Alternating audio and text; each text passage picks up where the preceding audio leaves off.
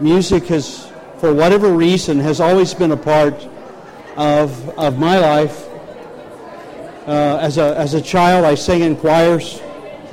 I don't know, I seem to remember hearing, as a little boy, I remember hearing my mother singing in the kitchen. And early on in our marriage, Valley and I's marriage, I remember she would be in the kitchen and I would hear her singing too. And so music's always been a pretty important part of life. It became perhaps more important to me once I became a Christian. But music has always been something that I liked, and I think most of us are that way. We like music. We like different kinds of music. And there's a power in it. And I'm not so sure that it's a power to touch a place in our hearts, a place in our spirit, that nothing else has that capacity to do. And in fact, sometimes we use music on purpose to do that. Sometimes it helps us to memorize things, right? If you put it in a song, I remember as a kid listening to my brother, my older brother, practice a song that helped him to memorize all the states. Alabama, Alaska, Arizona, Arkansas, you got it? And so music has a way of unlocking something in us. And that can be good or it can be bad.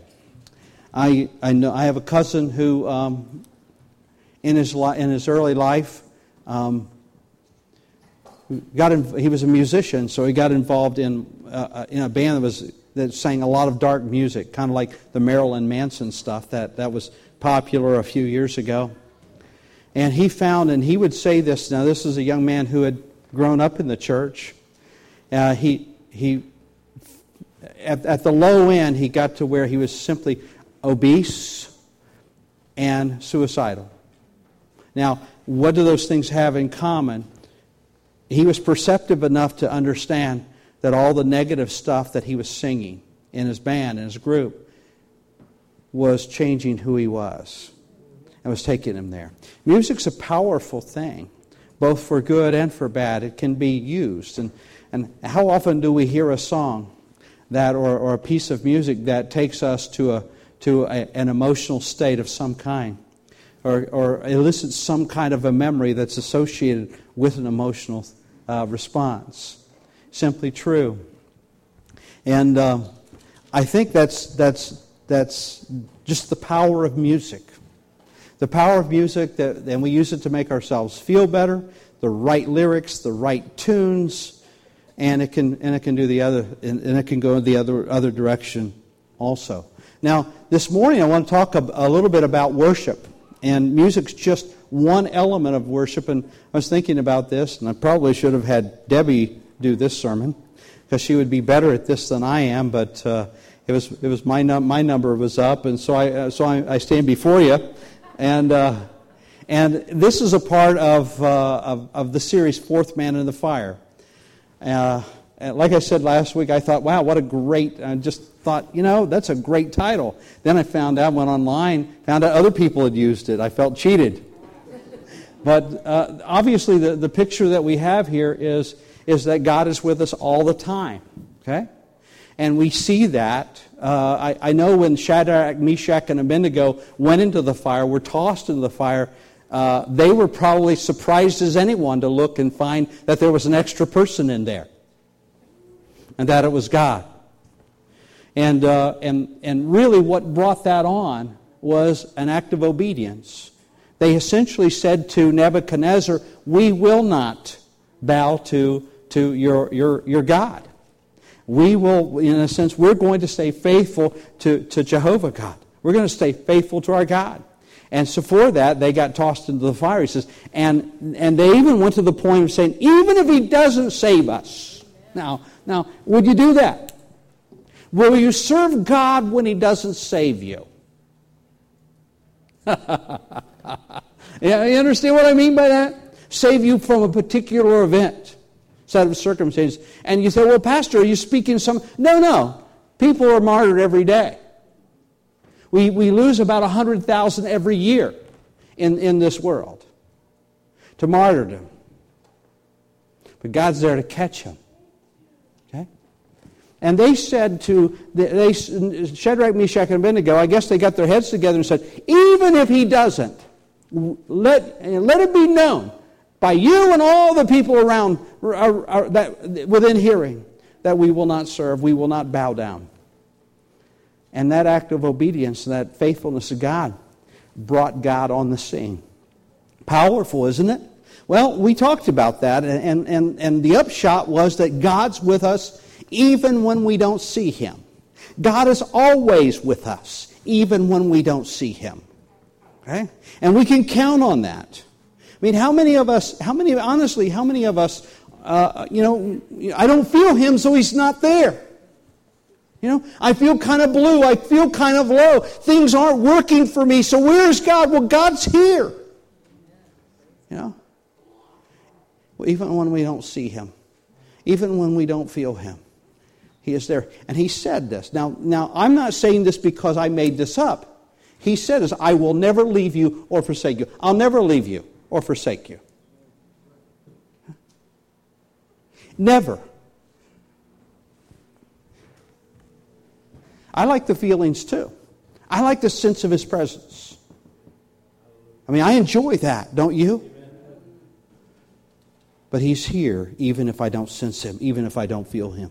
Okay?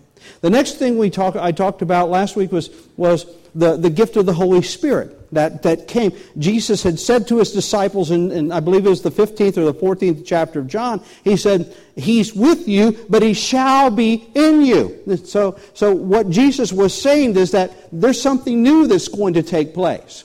God is always with you, but now He's going to be in you. I mean, the implications of that are incredible. And He talks about the implications. He said, He'll lead you into righteousness. He will remind you of the things that I have said to you. He will guide you. Okay? And you'll do incredible things. Today I want to talk about the power and the function of worship. Just briefly, hopefully briefly. And I would say, and let me just preface the sermon with just this one statement, that worship breaks the chains and sets people free. Now, I recognize that many of us, and when I say, I don't know about many of you or about us in the big church thing, think that worship is optional. And because of that, you don't. There's a reason you think that worship is optional, because maybe you don't think you sing well. Or maybe you saw somebody worshiping just and they said, that's pretty undignified. I don't want to do that. That's just not who I am. Okay? And so I'm not going to do that. I remember we were up on Hunt Road, and I remember a gentleman, I guess he was probably in his 70s, and he says, boy, I love the sermon, but I really don't like the worship. So many people, for whatever reason, think it's kind of an optional thing. I mean, that we come on Sunday morning and it's a buffet. I can just kind of, I don't like corn muffins, so I'm going to take the blueberry muffins.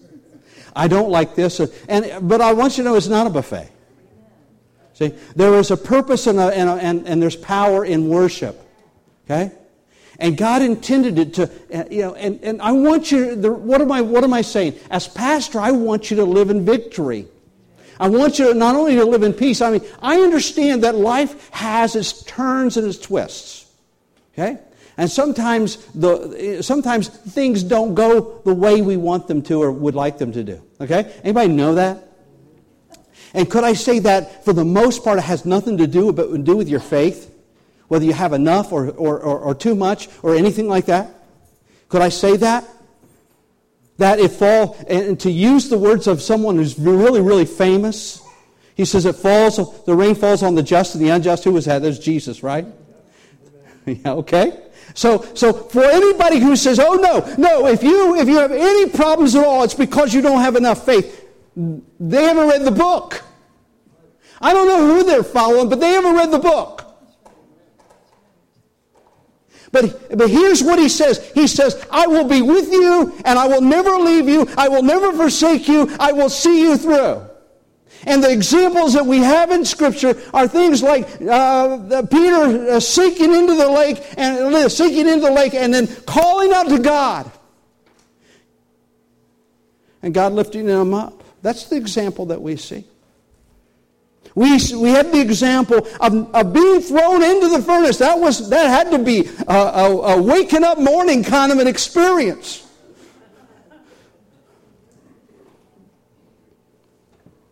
And only to find that God was there with them.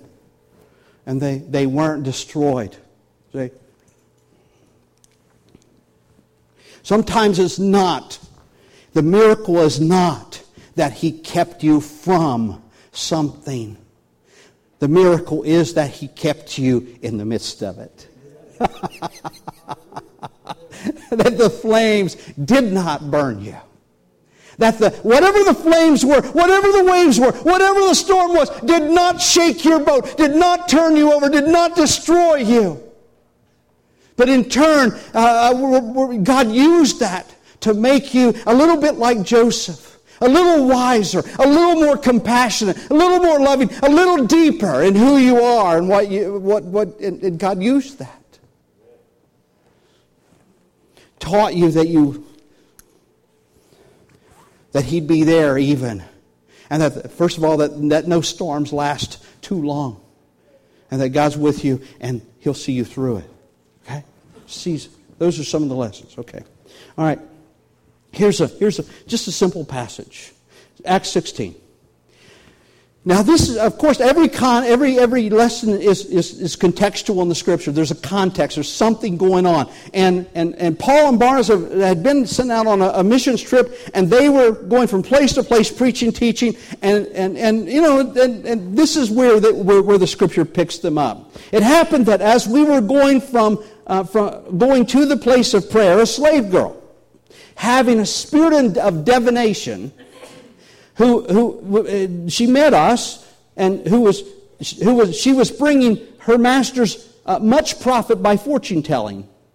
Following after Paul and us, she kept crying out, saying, "These men are the bondservants of the Most High God, who are proclaiming to you the way of salvation." And she continued this for many days. But Paul, you'd think that's good PR, right? Yeah, but Paul was annoyed by this, and he turned and said to the Spirit, "I command you in the name of Jesus Christ to come out of her," and it came out at that very moment. And when her masters saw that their hope of profit was gone, all of a sudden her usefulness as a fortune teller was gone. So that tells you where this stuff comes from, Yeah. If you're ever inclined, I don't know if you're that far on the edge of Christianity that you would kind of like, well, I'm going to go up to, God's not answering me, so I'm going to go up and ask a medium. See, the spirit of divination is driven out, in this case, by Paul, by the Spirit. But when her masters saw that their hope of profit was gone, they seized Paul and Silas and dragged them into the marketplace before the authorities. And when they had brought them to the chief magistrates, they said, "These men are throwing our city into confusion, being Jews, and are proclaiming customs which it is not lawful for us to accept or to observe, being Romans."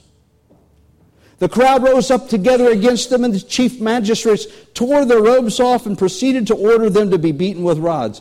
I'd say that was chaotic. Think about this. You imagine the judges pulling their clothes apart? There's a lot of passion here. A lot of passion. And a lot of and these were not the things that Paul and Silas were doing. And when they had struck them many blows, they threw them into prison, commanding the jailer to guard them securely. And having received such a command, they threw them into the inner prison and fastened their feet in the stocks. About midnight, Now, you'd think that after a day like this, at midnight they'd be sleeping. Worn down, beaten, bruised, battered, thinking, boy, I can hear Paul and Silas conversing now. That didn't go well. Now, Paul, the next time you encounter a girl like this, leave her alone. Yeah, I don't know what they were talking about.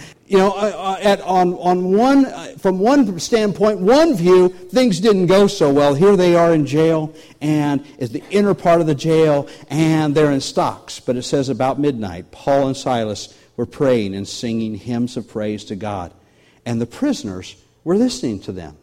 What else could they do? I mean, you think about it. It's midnight, you're in prison together, and some of the inmates are doing what? They're singing. If anything, we're thinking this is, I wish they'd shut up.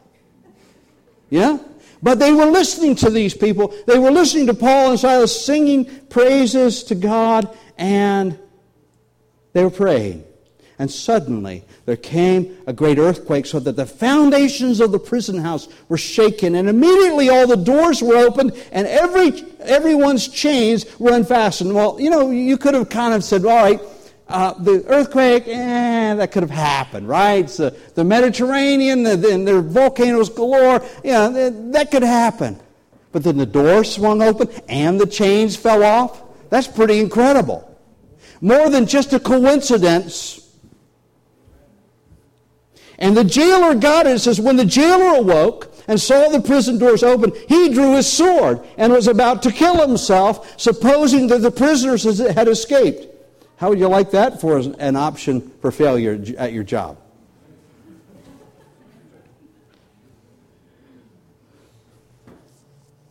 But Paul cried out with a loud voice, says, do not harm yourself, for we're all here. Second miracle. And he called for the lights and rushed in, and trembling with fear fell down before Paul and Silas. And after he had brought them out, he said, sirs, what must I do to be saved? And they said, believe in the Lord Jesus, and you'll be saved, and you and your household. And they got baptized, and they were saved, and it was a great event. Great event, right? Okay. Now, know this, that the jailer heard the singing and the worship and the prayer too. He had to be really close. All of these people were in proximity of where Paul and Silas were. Okay? Won't go into the rest of the passage, but let's look at what happened. Okay? Thrown in jail in a tight spot, tight situation, tight spot. For doing what? Doing good things. You ever been in a tight spot because you did the right thing? I want you to know that in this faith that we have, and I've talked to you about this most recently, in that the enemy, we will come to a place where evil is called good and good is called evil. We know that happens today, don't we? Good is called evil and evil is good. I remember thinking, what? I don't understand on the surface why these people don't like me. Not that I had this great need to be liked, but it didn't make sense. I mean, once I gave my heart to Christ, there's a whole lot of changes that began to take place in my life. I didn't steal anymore. There are a lot of don'ts that I kind of, God cleaned up, okay? And all of them were, in a sense, made me a better citizen. Without going into all the dirty details, you get the idea. Okay, made me a better citizen. I didn't steal, didn't lie, I worked hard. I was a better employee. All of those things, and all of a sudden, I've got people who don't like me. Now, the Bible tells us that part of the problem is that evil likes evil. Okay, they don't like light. He says, when you come to the light, you don't like the light because your deeds are dark. Okay. When you've decided to live for the enemy, I'm not sure people decide to do that, but they've never, they want to live in a particular way that's basically a life of sin. They don't like to be reminded that's bad. And when someone comes into their life, either by association or of some kind or some form, when someone comes into their life, they bring light. And it's uncomfortable. Maybe not on a conscious level, but on an unconscious level, they don't like that. Does that make sense? I've had people, and maybe you have too, who says, don't preach to me. And I'm thinking, I don't remember saying anything to you at all. Yeah? But they felt condemned. Now, did I go out of my way to make them feel condemned? No, but the Holy Spirit in me, the Scripture says that when He comes, He will convict the world of sin. Let me tell you something. All you've got to do is get close to God, and all of a sudden, have you ever had those experiences where you thought you knew everything, and all of a sudden God spoke to your heart? You had this experience, whether it was in worship or in your devotions, and you realized you don't know anything. And you thought you were pretty good, and the Holy Spirit came, or a message was preached, and all of a sudden the Holy Spirit revealed to you, turned the lights on, and all of a sudden you realized there were some things that needed some correction in your life. It's the work of the Holy Spirit. Now, if I'm around you, and every time I'm around you I feel that way, I got two choices. I got to repent, or I got to, do something with you. Okay? Because I can't live in the tension of that. I've either got to bow my head before Christ and say, God, forgive me for my sin. Or I'm going to have to deal with you. Get you out of my life. Because I can't stand that kind of connection, that kind of tension. Well, in this place, what happened? When they sang, when they set some tone here, okay? Now, we don't see this happening very often in Scripture. But as they sang and they prayed, it says that the place was shaken. The place was shaken. Not the only place in Scripture where it says that the whole place was shaken. There's a place in the book of Acts, I believe it says, and as they prayed and as they sought God, the place was shaken and they were filled with the Holy Spirit. The place was shaken. In this case, it was a regular earthquake. The doors fell off. They swung open. And the chains came off. Now, I understand the physical stuff, but I want to take you to another place on this, okay? Okay? It's that worship. And this is for you. This is for us. That we know that there is an essential element of our faith that includes worship. That includes worship. And singing is a part of that. Okay? I remember I went through a really, really dark place in my life. I'm talking about me now. I do this to let you know. I mean, I don't mind being vulnerable to you. I do this so you'll know that we're in this together and how this works. Okay? That there's no, I don't sit up here untouched by things. Okay? Some people have that weird thought that pastors, and some pastors like people to think that about them, but it's a lie. It's a lie. Okay? And so I remember I went through a really dark place. It was 1999 before I came here. And I had a friend. He was bipolar. He was bipolar. And he was a chaplain. I was a Navy chaplain. He was a Navy chaplain, but he was a senior guy. And I had failed to select, which meant I'm going home. In other words, everybody, no one, we only got so many admirals, so it happens. Eventually it happens to everybody. But it was something I didn't expect to happen. And so it was a devastating thing for me. And typical, my wife will tell you, I just kind of close, I don't share. I'll go off into probably drove her crazy because I just kind of put this on my shoulders and I walked out and just dealt with it. The waking up at 2 a.m. thinking, okay, how'd you mess this up? Ever feel that way? Okay. And so I remember just in that state, not knowing what to do. And this guy called me. He says, I want you to come see me. He was a Northern Baptist.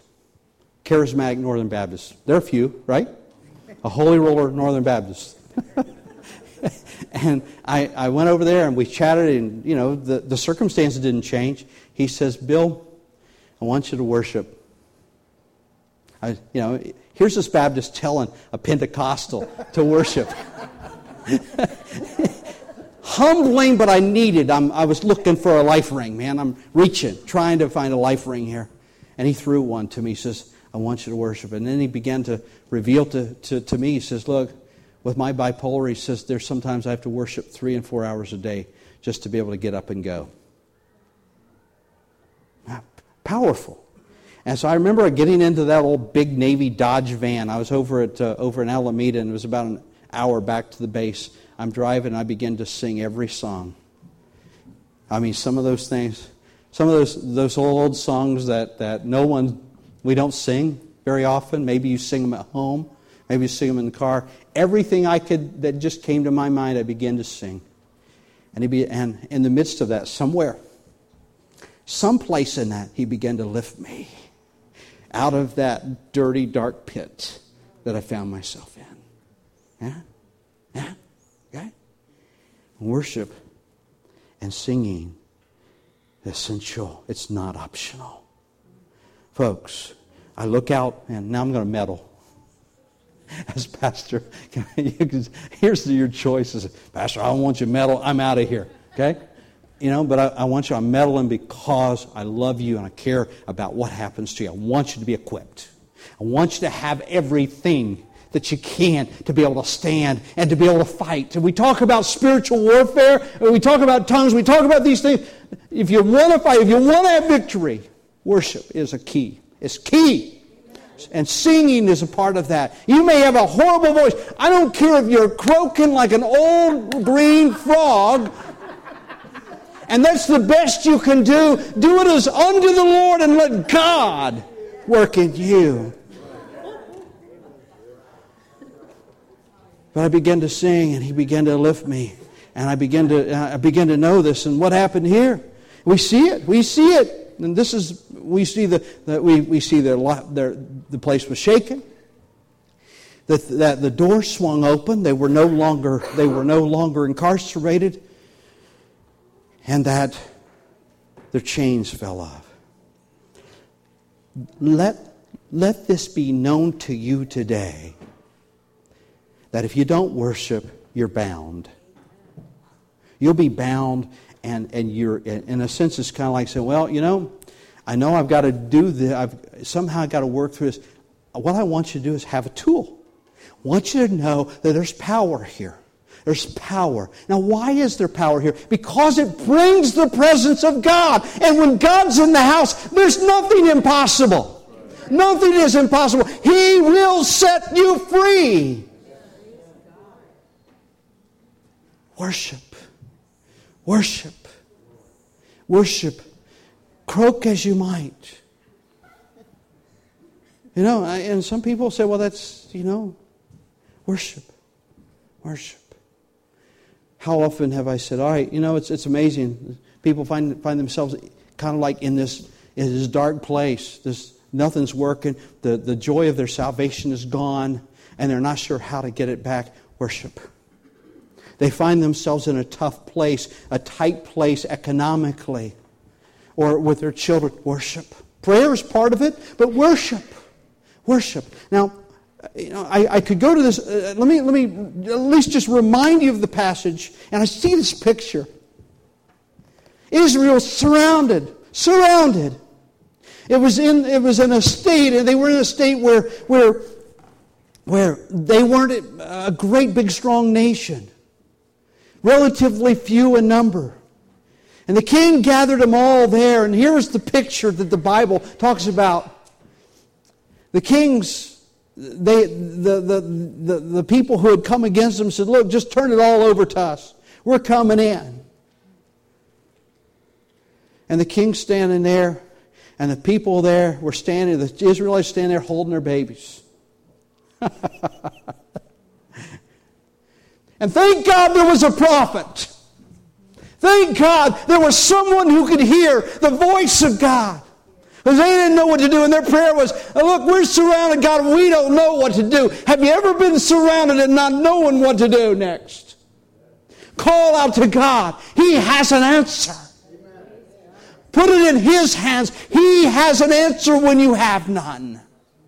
When it's beyond your capacity, fear has frozen you in place. You don't know what's next. You've expended everything that you know to do.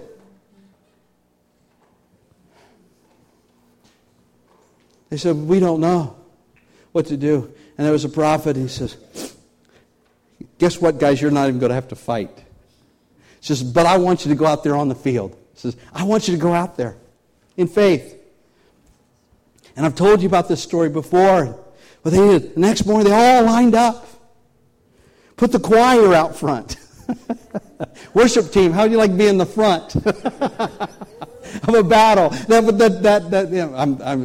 guy in the saxophone section saying, I don't know about this. Okay? I don't know about this. They go out there, they begin to worship. And it flipped everything. They didn't have to fight. They won. Why? Because, Debbie could probably say this better than me, but God comes when His people are worshiping Him. There's something that it becomes a focal point of His power and His presence when you and I depend upon Him and we begin to exalt Him, we begin to worship Him, even in the weakness of our flesh.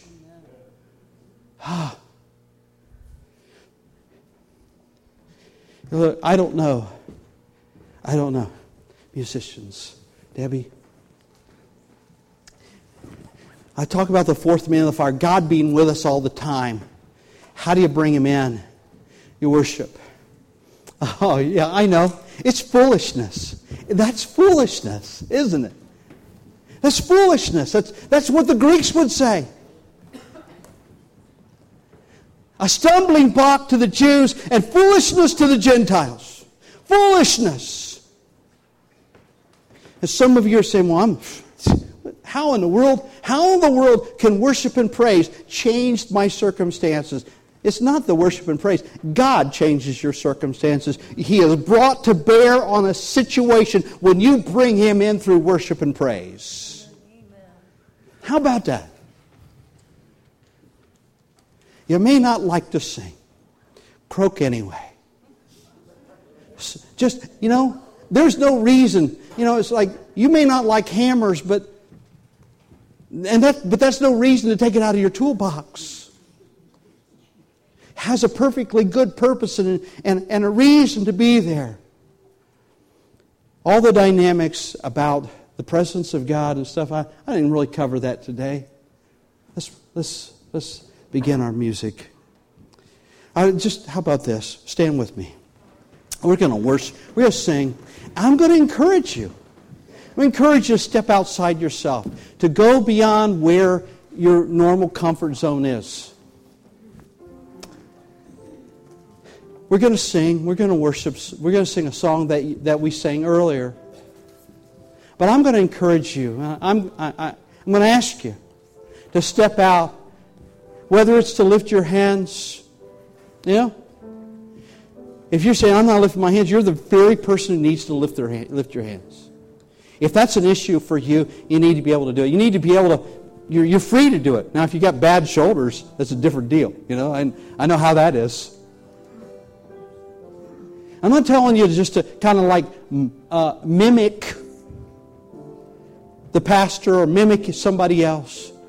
But to find a place where you can worship and love Him and sing the songs of Zion. David, you talk about dignified, David was the king of Israel. And the Ark of the Covenant, which was the presence of God, was being brought into Jerusalem. And the Bible says, this dignified king danced before the Lord with all of his might. Man, he worked up a sweat.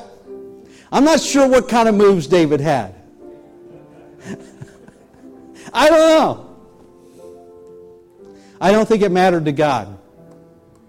His wife saw him. She was standing on the front porch or whatever served as a front porch, and she saw her husband dancing. And she got offended. Is that the way a dignified king's supposed to be? And so she Let him have it when he came home. God struck her barren. Boom. I don't know. I want you free. I want you to have some tools. I want you to worship. I want you to feel the freedom of exalting Jesus. To love Him. Hallelujah. Hallelujah. Remember, I had a young man who was Catholic and got saved here. And God had done such a wonderful work in his life, and so he was at that stage. Pastor, I'll do anything you tell me to do. Most of you have gone beyond that. And I remember saying, just if you've never lifted your hands in worship, lift them. Just try it. He said, okay. He began to worship, and God filled him and blessed him. See? Yeah. Childlike faith. Childlike faith. Not ashamed of God. This is something God's... Let's invoke His presence. Let's invoke His presence. Let's worship Him. Let's worship Him.